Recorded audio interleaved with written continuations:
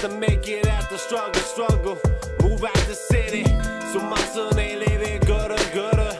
I did my work, I served my time, trying to find a job, ain't nothing out of dime, my rent due, I'm running out of time, ain't no work to do, stress is on my mind, 24/7, struggling all week, I'm a man now, with a fucking son to feed, now picture holding in eviction notice.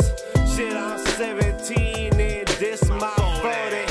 Fuck up again, and there goes my shorty. All I wanna do is send them off to college. But the way it's looking, son, daddy can't afford it. Don't trip, you get it if you want it. But times is hard when you ain't got shit within this wallet. I saw you hustling.